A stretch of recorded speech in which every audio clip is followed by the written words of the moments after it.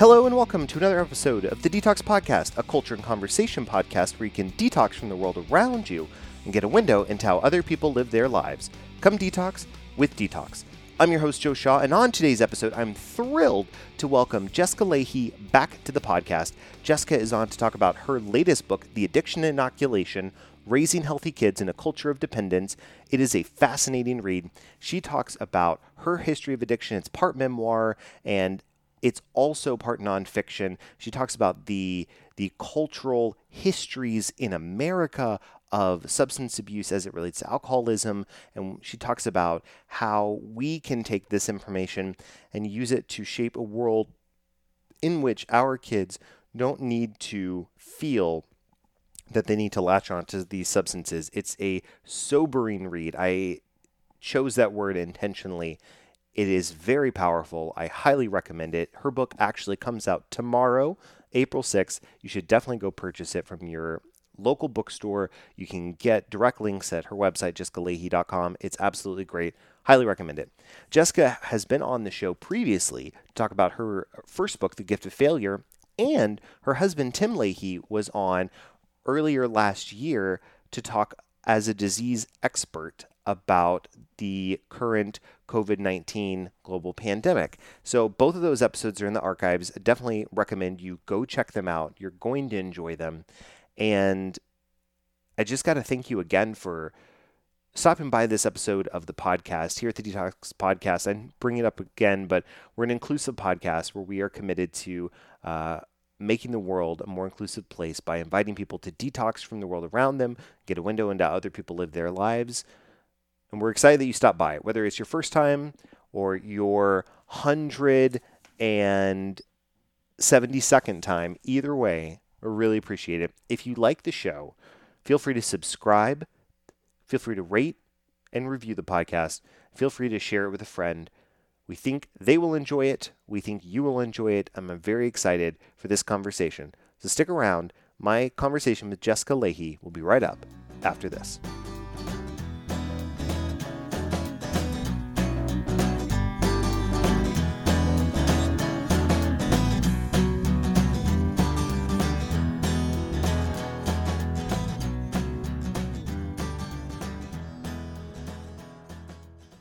What's going on? My name is Joe Shaw, and I host the music podcast After the Encore.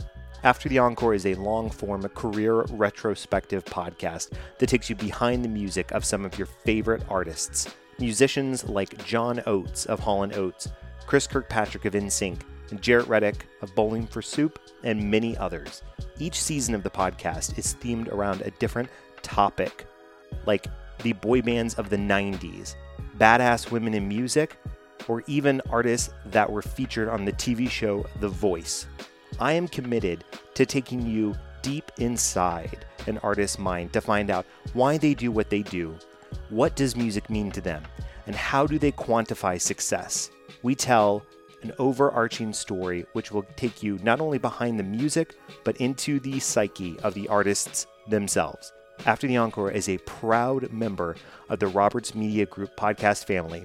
Check us out on any of your favorite podcast platforms today.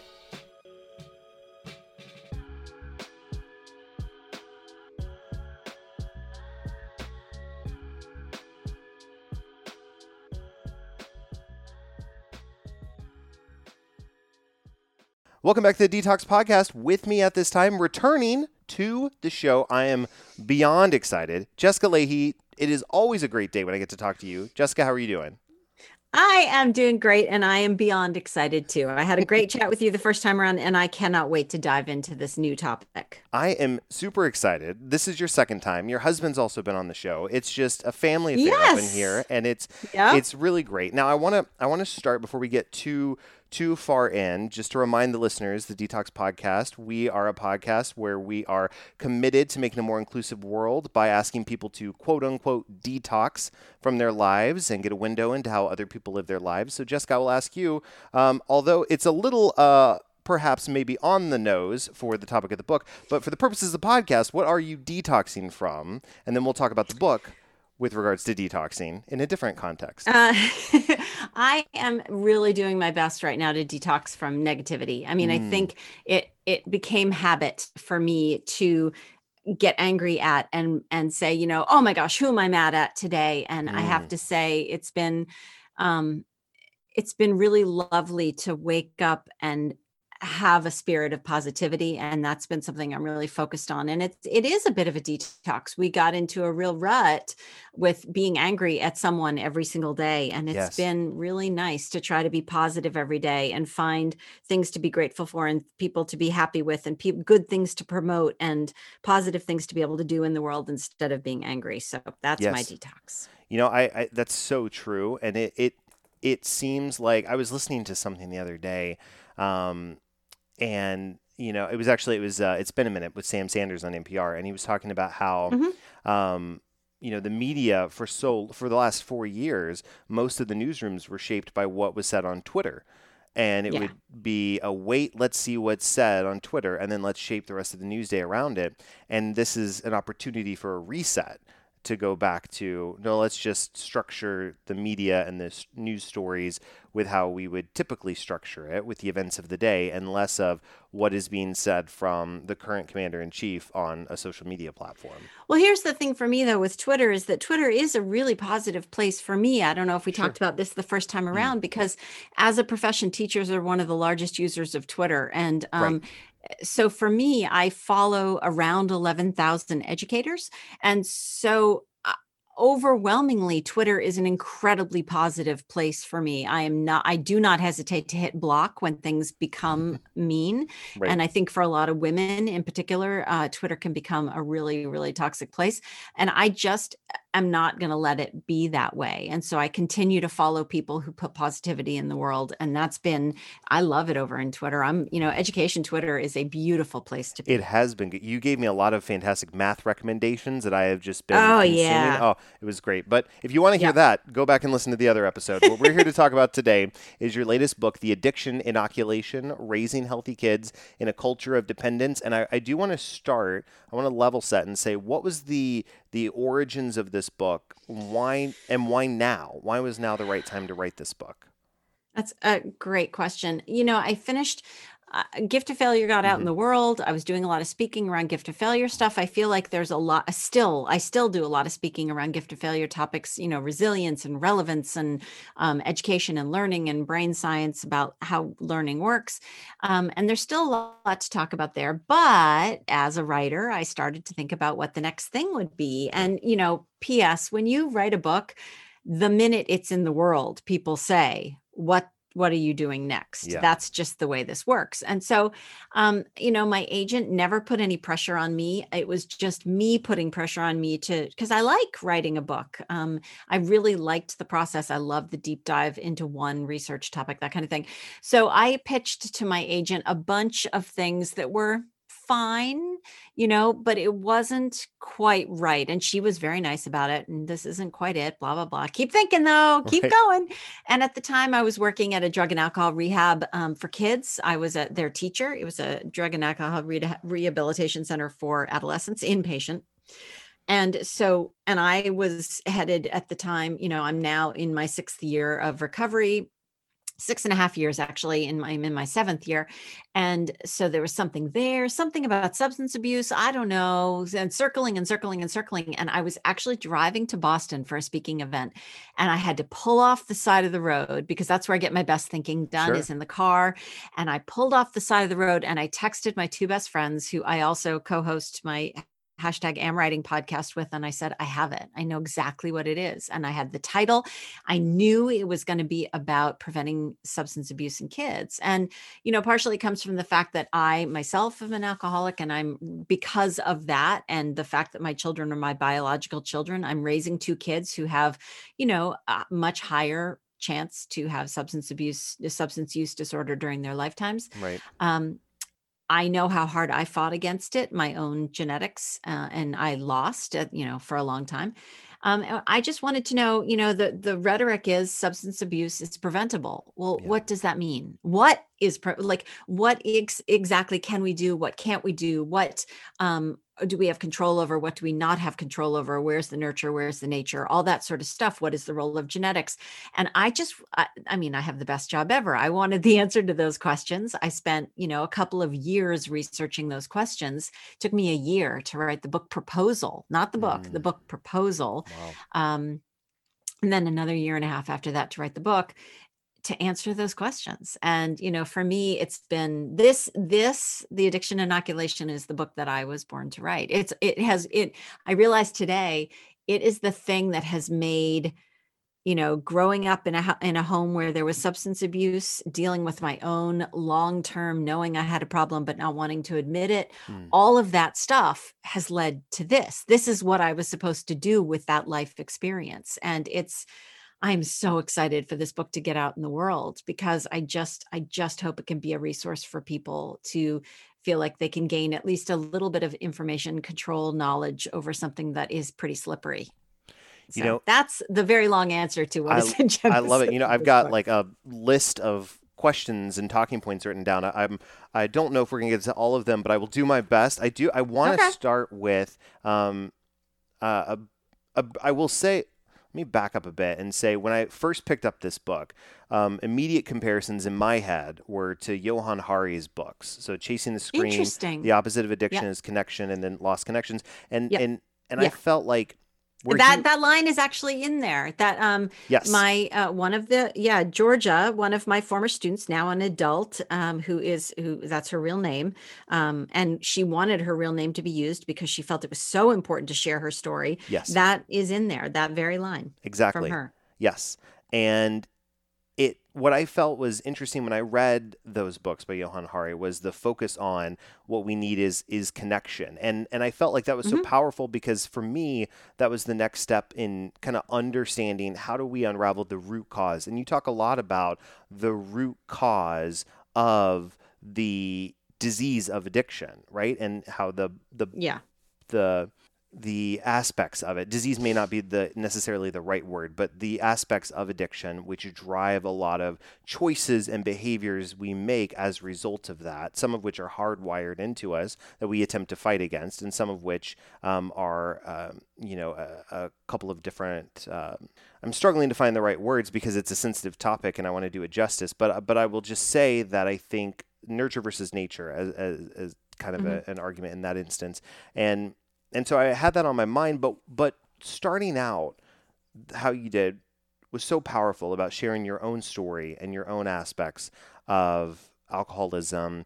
But doing that, what was so powerful, it stopped me in my tracks when I was reading it, was the self-realization and the quote you had from Stephen King about I wrote it down here, the frightened determination. Yeah. The frightened determination. That's from his book on writing. Yeah. Yes. And the fact that the acknowledgement of the addiction, it doesn't like scare us straight, to borrow another program or phrase, right? It gives us that frightened determination, because having been in that, it's like, well, wait a minute now. Now I don't know what to do. So I'm going to double down on the only thing I've been doing. And hope that it just kind of sorts itself out. So I want to pause there because I did a lot, but I just would really like to get your reaction to like that aspect of being in that frightened determination space. Well, what's fascinating about what you said is so I would suggest, just for your interest, you might want to go check out the episode of Dax Shepard's Armchair Expert called it's either 7 days or day 7. I did. Where he admitted, that he had relapsed. And if you listen in there, even Dax, who had 16 years of 12-step recovery, of sobriety, of a really strong support system where he had all the knowledge in his head of how slippery this is and how you rationalize and all that stuff.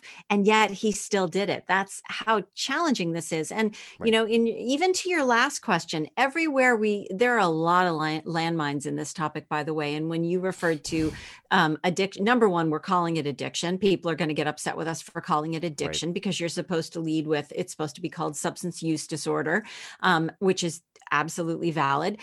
People are going, some people will say, yes, you absolutely should be referring to it as a disease. And other people are going to say, no, you should be referring to it as a developmental disorder, or you should be Sure. referring to it as a response to trauma. There are all Right. these camps. This is a very Yeah. entrenched, and these camps matter because that is who, depending on what camp you're in and depending on how powerful that camp is, that's where the research money comes from. Yeah. So, if you go with the disease, or the disease camp, or you go with the developmental disorder, and I think all of these have some aspects of truth, or some aspects of, they are correct, quote unquote.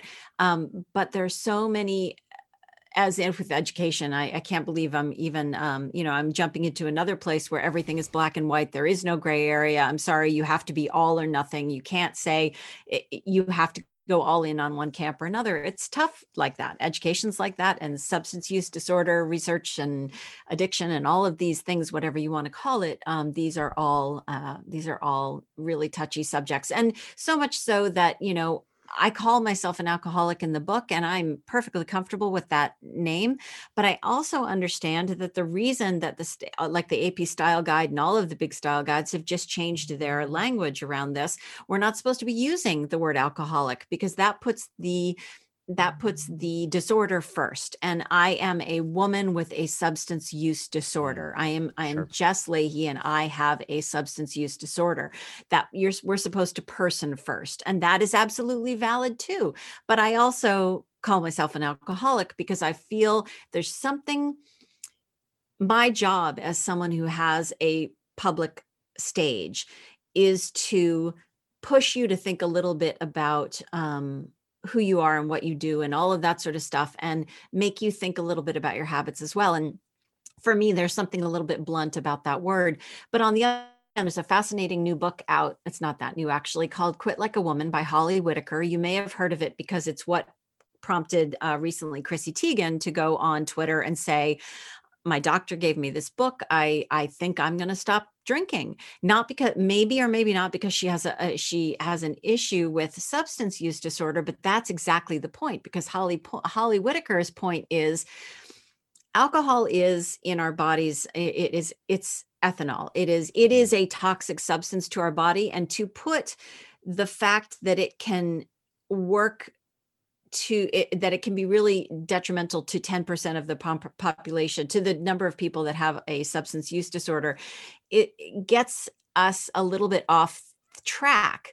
Because if we take those "Am I an alcoholic?" quiz, and maybe we get 3 points instead of 4, or maybe we get 4 points Right. instead of 5, then you can take comfort in the fact that, oh, wait, maybe I'm not an alcoholic and I don't need to face this yet. But the question should be, is this causing a problem in your life? Is this causing a problem for you in your life, to your health? And if the answer to that is yes, then maybe stopping drinking is something, or thinking about stopping drinking is something that you need to look into. So when we get all hooked up in these labels of alcoholic or not alcoholic, then maybe that's bad too. But as you can see in this topic, there are so many ways we can go. And so I wanted to at least give service to all of them and talk about, without creating a 700-page long book, explain, what all of these different things mean and how they can affect the way we look at our own use and our children's use. Yeah. And honestly, all of this is an attempt to allow us to be empowered to be our authentic selves. And that actually brings me to today's sponsor of the show, which is Snuffy. Snuffy is a clothing brand about empowering you to show your weird unapologetically with bravery and confidence. 10% of profit goes to LGBTQ plus organizations led by trans people of color. Shop online now at snuffy.co. That's Snuffy, SNUFFY.co. The owner and operator of Snuffy is a great friend of the podcast, Nick Silvestri. He designed the Detox Podcast logos. So if you like the logo, you want to go support him, check it out, snuffy.co. All right. Very cool. I'm going to check it out. I've never heard of it. I'm going to go check it out right away. A dear friend up in Boston. Nick is great. I highly recommend it. And the work he's doing is fantastic. So all about supporting small businesses and small businesses that give back. That's what I love.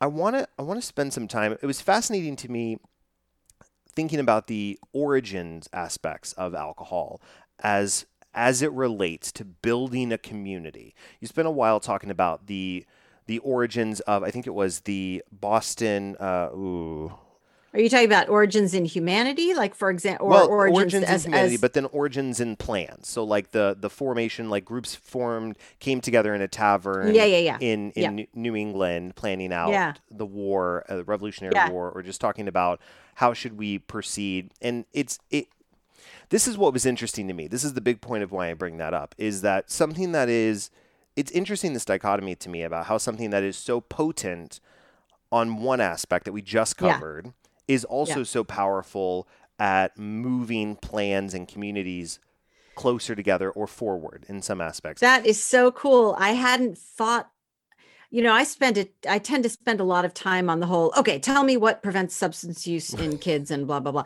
Right. That I love this topic because, so I talk in the book about the fact that there's this wonderful book.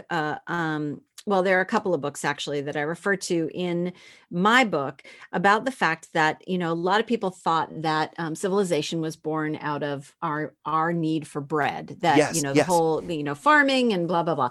Well, it turns out that bread may be part of the question or part of the picture there, but there's actually other people that believe that actually civilization was born out of the beer, because when we were in sort of our epipaleolithic sort of hunter-gatherer small tribe sort of societies, there wasn't as much sort of social angst. There were hierarchies, but they weren't bigger settlements. But then when you had to come together with other groups, suddenly there are hierarchies that cause us human beings angst. yes. And so the way we would get through that angst, the way we would overcome that angst was through beer, through drinking, right? And of course, later on, there were issues with potable drinking water. And, in England, they were using the waterways as sewers and blah, blah, blah. So when people came, when colonists came here, That was when fascinating to me. colonizers came here, they believed that the freshwater sources were probably as polluted. And so, yay, beer, Right, and they didn't realize it was the boiling. They thought it was maybe the hops, whatever, right. that made it clean. But the coolest thing about this is that you're absolutely right. If you look at our relationship with alcohol over time, it has absolutely moved us forward as a culture. It has allowed us to gather. It has allowed people of different power bases to talk to each other, people who might be too nervous to talk to each other. I like to get a couple drinks in before I go to a party because, Right. I can be extroverted, but my nature is to be fairly introverted and have intimate conversations instead of like big party conversations. Right. So it makes it easier for me to socialize. That's actually one of the drinks I missed most. When I miss drinking, it's, oh, I'm about to go to a party, and it would be so much easier if I could have a couple of glasses before I go. But you're absolutely right. There is this incredible tension between the fact that it can bring us together as a culture, it can bring us together as a people. Clearly, drinking as a way of bonding as a group is huge. But if you do have a problem with alcohol or substances, it will drive you into such a dark and lonely place, even if there are people around you. Yeah. And that's what's so terrifying for me about the places that alcohol took me, is I could talk to no one about it. Yeah. Yeah. Um, it my husband is so supportive and so kind. I also knew that he would, if I didn't get a grip on my drinking.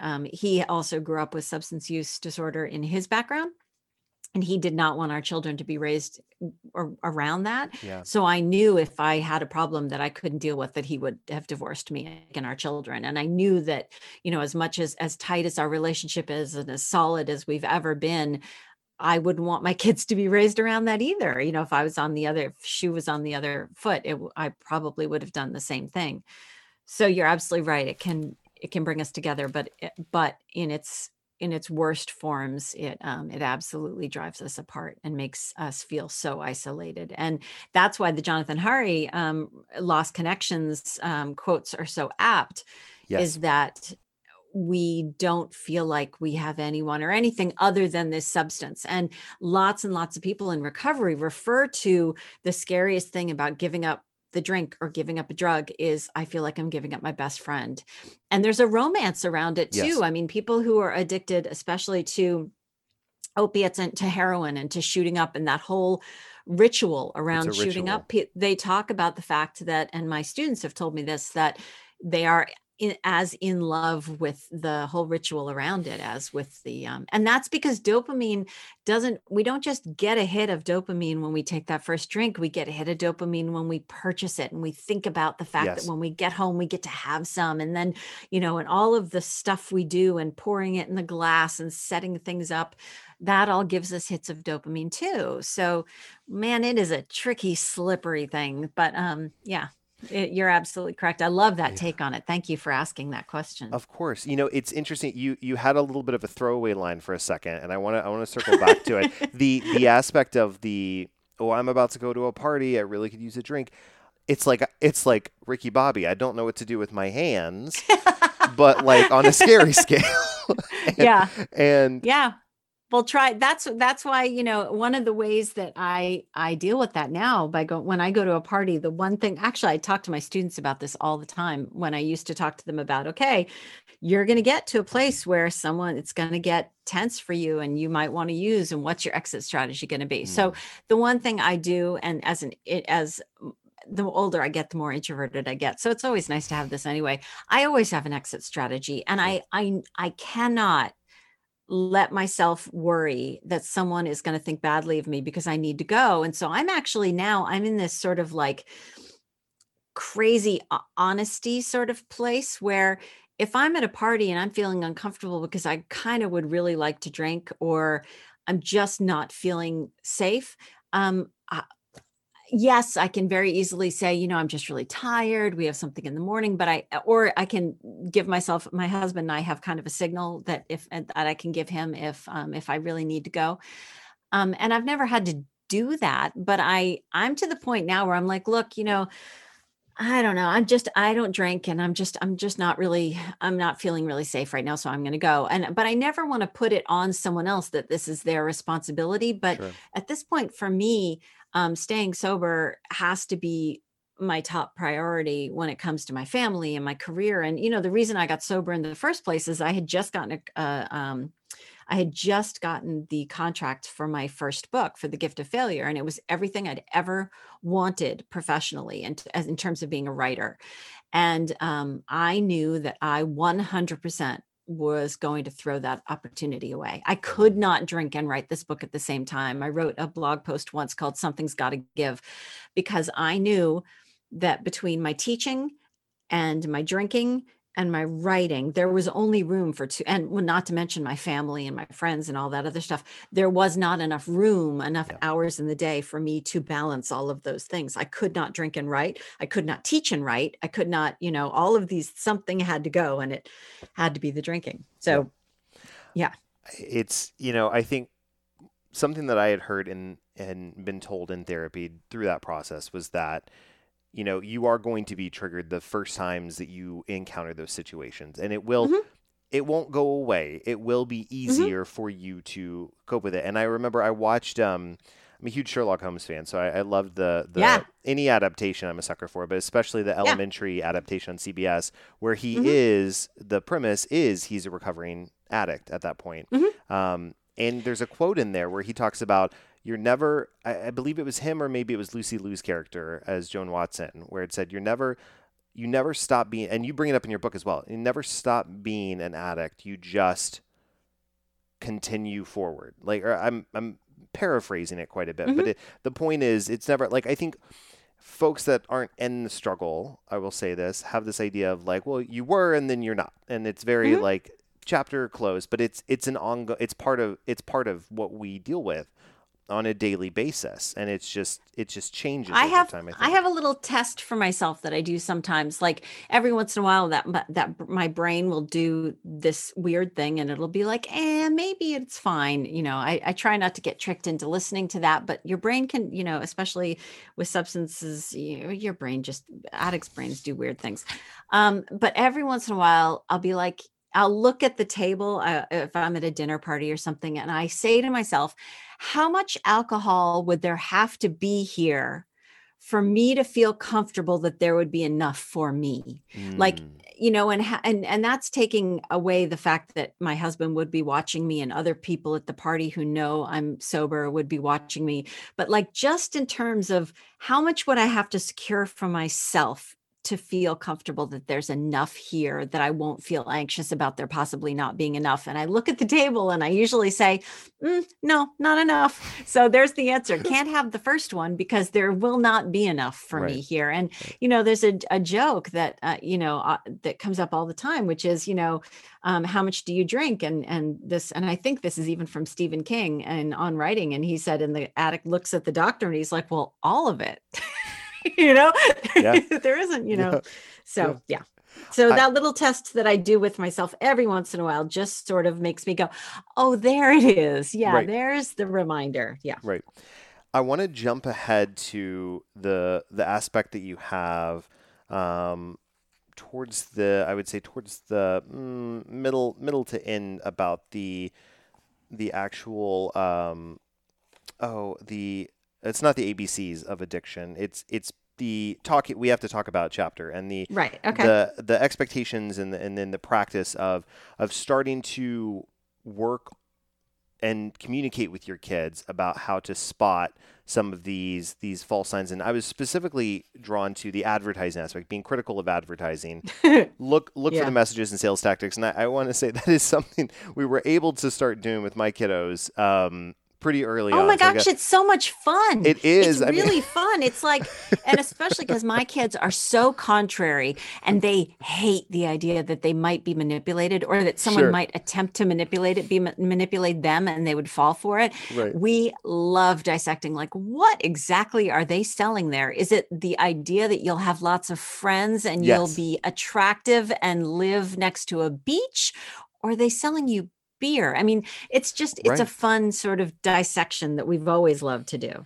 We started out by telling. So I grew up in a house where we had cable and ads were on all the time, but we live in the age of streaming, and so we don't have cable with ads. We have streaming devices which rarely have ads on them unless it's the live TV portion. But we, can talk to our kids about the fact that ads typically have garbage that they're advertising, and that if Mhm. it's worthy of an ad, perhaps it's not worthy of your consumption and your life. And then we started talking about what are they doing, why are they doing it, that seems really cheap, what is it, are they, and just dissecting it. And so when I read that portion of your book, I was like, oh good, I feel that I'm on the right path towards setting my kids up for success. But if from this portion, I think what really resonated with me, and I noticed a couple points in the book as well, is we need to understand the root causes of why we as an individual and as a society are drawn to these substances, whether it's alcohol, whether it's opioids, what have you, and understand, is it the need to feel included? Is it the need to no longer feel nervous? Like what are some of the reasons one is drawn to these? Because that can influence the way in which we parent our kids now.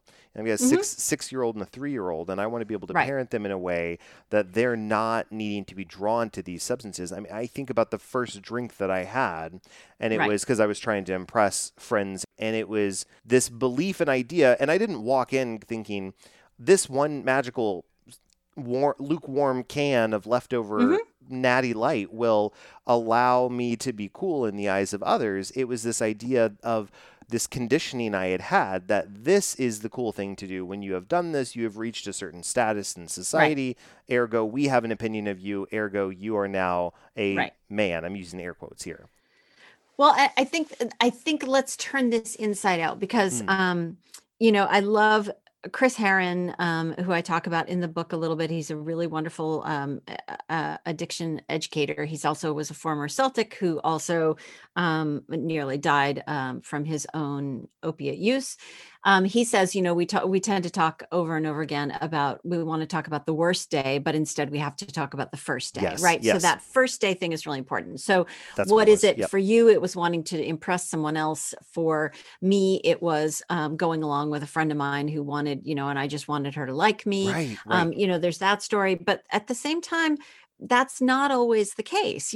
Sometimes it's about social acceptance, feeling like you're not enough. For like Georgia in the book, Georgia started drinking because her anxiety was so overwhelming that when she heard from someone else, ironically, a person who had been invited to her school to explain to her exactly why she shouldn't drink, what she heard was, if you drink, it helps you escape from yourself. Yep. And she was like, ding, ding, ding. That's what I've been looking for this whole time. I have untreated anxiety. Of course, she wasn't using those words because she was a child, because Sure. by the time I became her teacher, she was a daily drinker and she was drinking at school. Um, she wanted to not be her. She wanted to not be in that body that was so riddled with anxiety. Yep. For Brian, who's in the book, Brian just needed other people to love him. Brian had been adopted at a very early age, had some issues with abandonment, had issues also with behavior. He was very impulsive. He just needed to be loved and wanted people to like him. And so he actually started using because the people that were most influential around him were using, and he wanted to be loved and liked by them. So there are lots of different reasons people use. And you can imagine, when we look at, in the book, I talk about risk factors and protective factors, and that it's like an old timey scales of justice scale. The more risk factors you have, the more protective factors you're going to have to heap on to outweigh those risks. And the biggest risks, let's sort of lay them out from the time kids are little.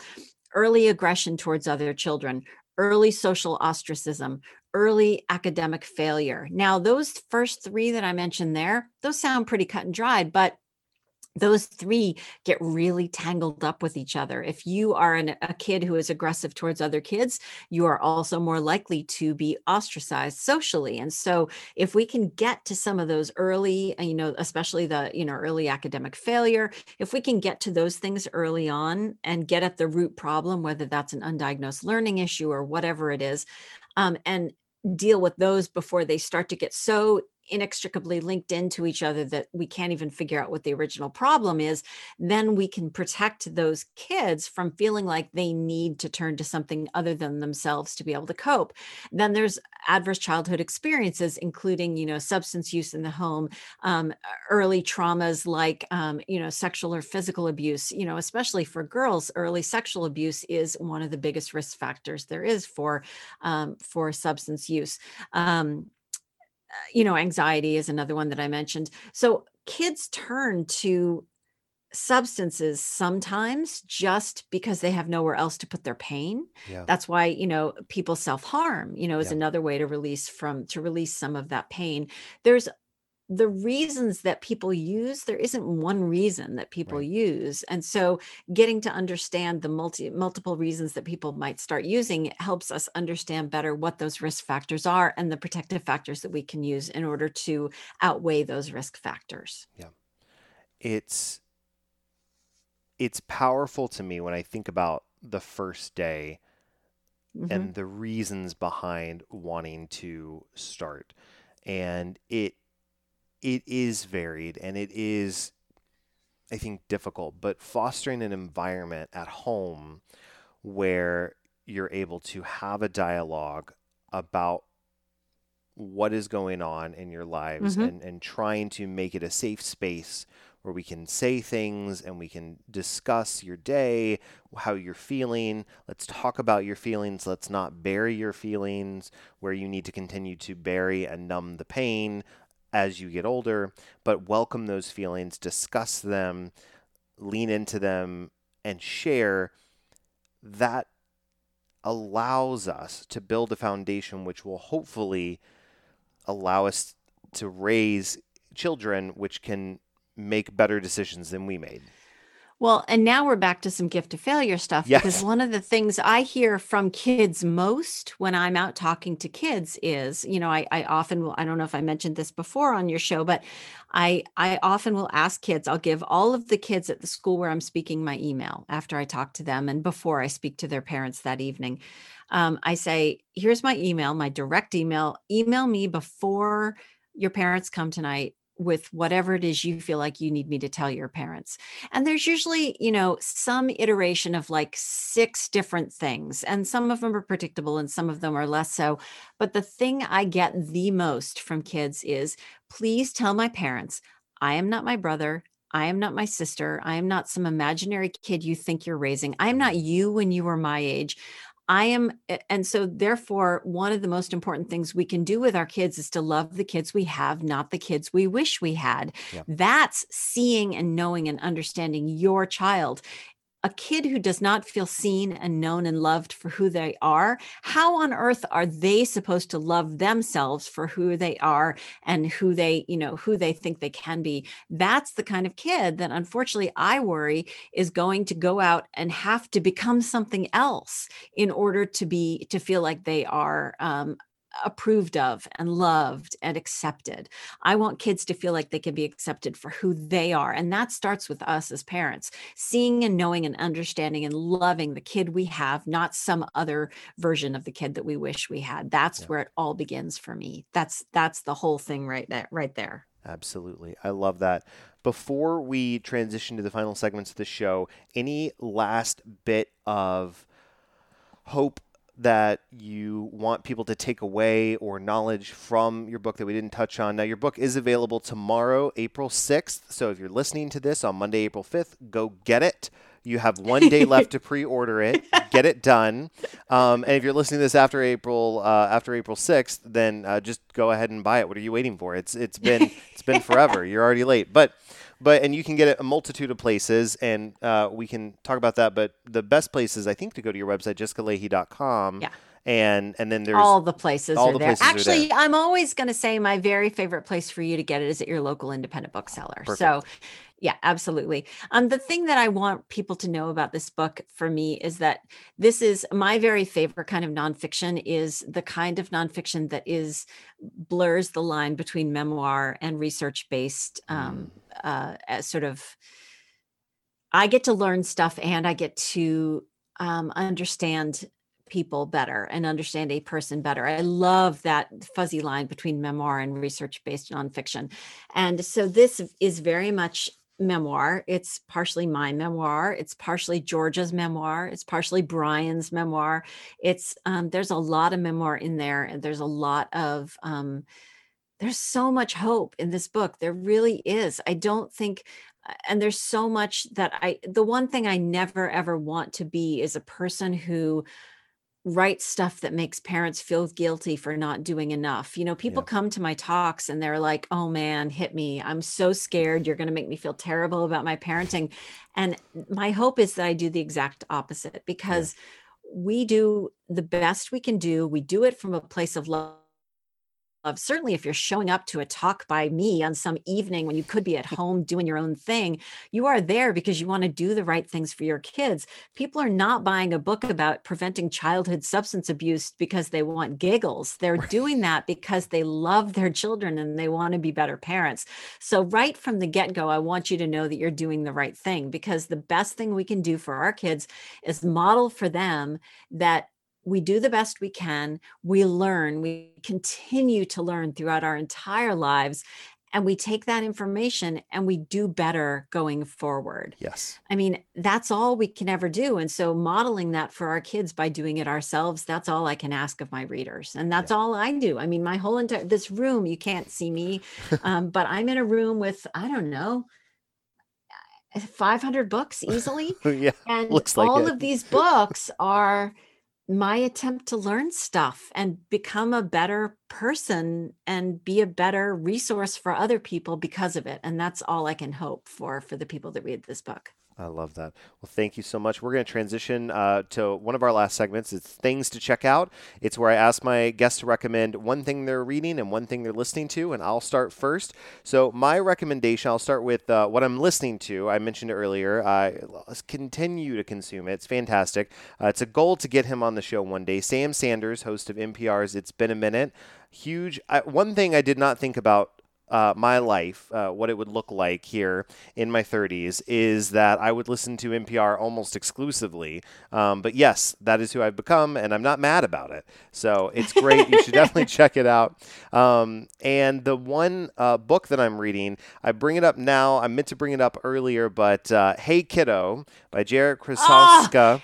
Fantastic. Did Former you know guest on about the that show. book? Yes, Did you know about that book before you read my book? Because that book is in my book. Yes, I've got it over here. I was oh my gosh, it's one of my favorites. It's so good. He's a former guest on the show. So again, if you're listening to this because you came to listen to Jess, just know if you love the book and you love the mention of Jarrett and you love that we talk about his book, Hey Kiddo, a couple episodes back. I'm just streamed back. I don't know why, but just scroll back in the feed. It's there. You won't be disappointed. He's fantastic. I love that book. And the world is so small because you love the book. It's in the book. I reached out to Jarrett. I taught that book at the rehab, and it's so that book was so meaningful for my students because so many of my students were raised by their grandparents. Yes. And so many students would say, I have never seen myself in a book before. Yes. And that is a magical thing. That's why representation matters in literature. Absolutely. My friend Adam Kohlberg, who does pop culture classroom in Denver, Colorado, he knows Jarrett. Jarrett knows him. You're covering Jarrett's book. Jarrett loves that. I just the world is so beautiful and small. It's fantastic. But yes, it's a memoir we're talking about. It's a memoir about Jarrett's life in graphic novel form about how he was raised by his grandparents because his mother was a heroin addict and she actually overdosed while he was finishing the book. That's the sad part about it. But he also gave a couple of TED Talks, one specifically about writing, how it saved his life, and it's very powerful. The book is powerful. Jess mentions it in the book. It's fantastic. Definitely go pick it up. So, Jessica, who are you reading and who are you listening to? Well, I have to say, there is the wonderful author. Her name is Julie Lythcott-Haims, and she is not just a wonderful author. She is a wonderful human being and a close friend of mine because her book, How to Raise an Adult, came out at the same time as The Gift of Failure, which was frightening to me because they were on the same topic. So by all means, we should have been competitors. But what Julie and I did was say, look, we could compete or we could raise each other up and become teammates. Yep. And that's what we did. We recorded a podcast together recently about that called Room for Two Princesses, because she and I were both like, if there is room for one, there's room for two. And so her new book, the sort of follow-up to How to Raise an Adult, is called Your Turn, How to Be an Adult. And it's for kids in their late teens and early 20s. And it also comes out tomorrow. Julie is brilliant and amazing. She not only wrote How to Raise an Adult, she also wrote a beautiful book called Real American it's her memoir of growing up biracial and not feeling like she fully understood who she was as an American, as a human person in the world. And she brought that same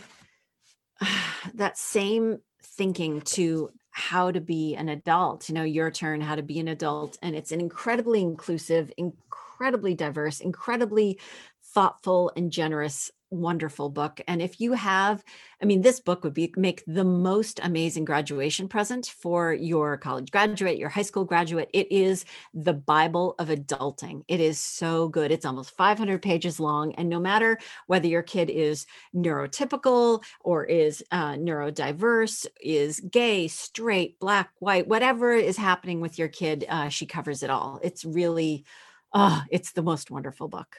I love that. Fantastic. All right, we are going to go to the last segment of the episode, which is my favorite. It's the dad joke of the week. It's a segment where I hurl dad jokes at my unsuspecting guests in an attempt to get them to laugh while the audience groans. But I can't hear my audience. I can hear my guests, so it works out for me. I do like to put my guest on the spot. Jess, do you have any jokes you would like to offer up today? I never do. I'm one of those weird people who cannot remember jokes. My brain is a sieve. I don't remember jokes. Under duress, maybe I could Google something I heard once. I do not remember jokes. So you're going to have to be the entertaining one in this. All right. I think I deferred last time too. Yes, that's correct. Last time I had great ones. This time I have less than great ones. But here they go. Arguably, they're all less than great ones. But Jess, why did the math book look so sad? Oh, I'm going to feel so dumb when I don't get it. But okay, I don't know why. Because of all of its problems. All of its problems. There you go. See, I'm easy. There it is. What kind of shoes do ninjas wear? What kind of shoes do ninjas wear? What kind of shoes do Sneakers. ninjas wear? Sneakers. Of course they do. Right. Last one. How does a penguin build its house? A penguin. How does it build its house? I don't know. How does a penguin build its house? Well, igloos it all together. All right. Okay. All right. Well, Jess, if people want to follow you and see what you're up to, we did mention the website, but what is the best way to for them to Everything do that? is at jessicalahey.com. I write for various outlets, including the Washington Post and the New York Times, and I write book reviews for an outfit called Airmail, which is a really fun publication by Graydon Carter, who used to run Vanity Fair. You can find me at all those places, but jessicalahey.com is where I live. And I have a podcast called #AmWriting. It is fantastic, by the way. It is all things writing. It is just about my two co-hosts. One is a novelist. The other one is another novelist, but she writes, self-publishes contemporary romance and is a best-selling author. All three of us, we've been so fortunate. All three of us are best-selling authors, and we just dish about the life of a writer and the important stuff writers need to know.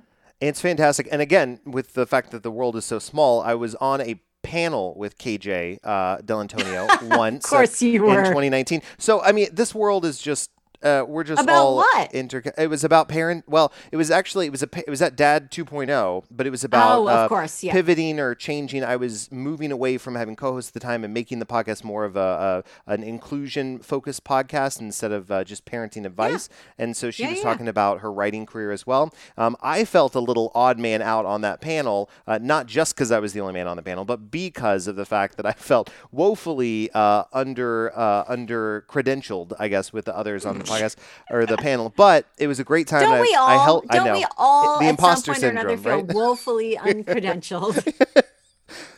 That is that might be, we need a hashtag for this episode. I wonder. Woefully uncredentialed. Well, I did write down a couple of different hashtag options for this. I wrote hashtag undercredentialed, I suppose. Right. Under-credentialed, yes. I did write down hashtag addiction inoculation or hashtag the first day. Now we've added hashtag woefully under-credentialed. Could you not stick woefully under-credentialed on the launch of my new book? Deal. That we will would be great. Strike it from the record.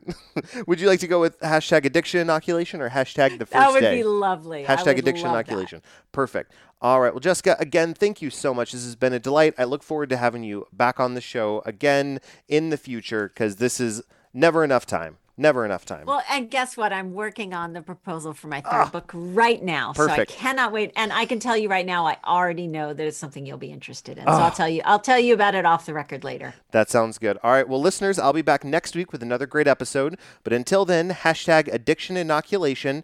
And as always, I will hashtag be a better dad. If you know of an interesting person or story that needs to be told, please reach out to me at detoxpodcast@gmail.com. That's DTALKS podcast@gmail.com.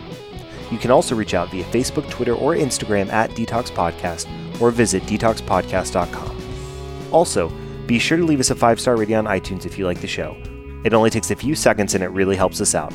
Link is in the show notes. Finally, thanks for listening. Please come back next week when we'll have another interesting conversation. And special thanks to my producers Ben Lawant and Galan Aldaco. Without your help and support, the show wouldn't be possible. Thanks so much, guys. Detox is a production of Vocal. For more information and more programming, please visit vocalnow.com. That's VOKAL now.com.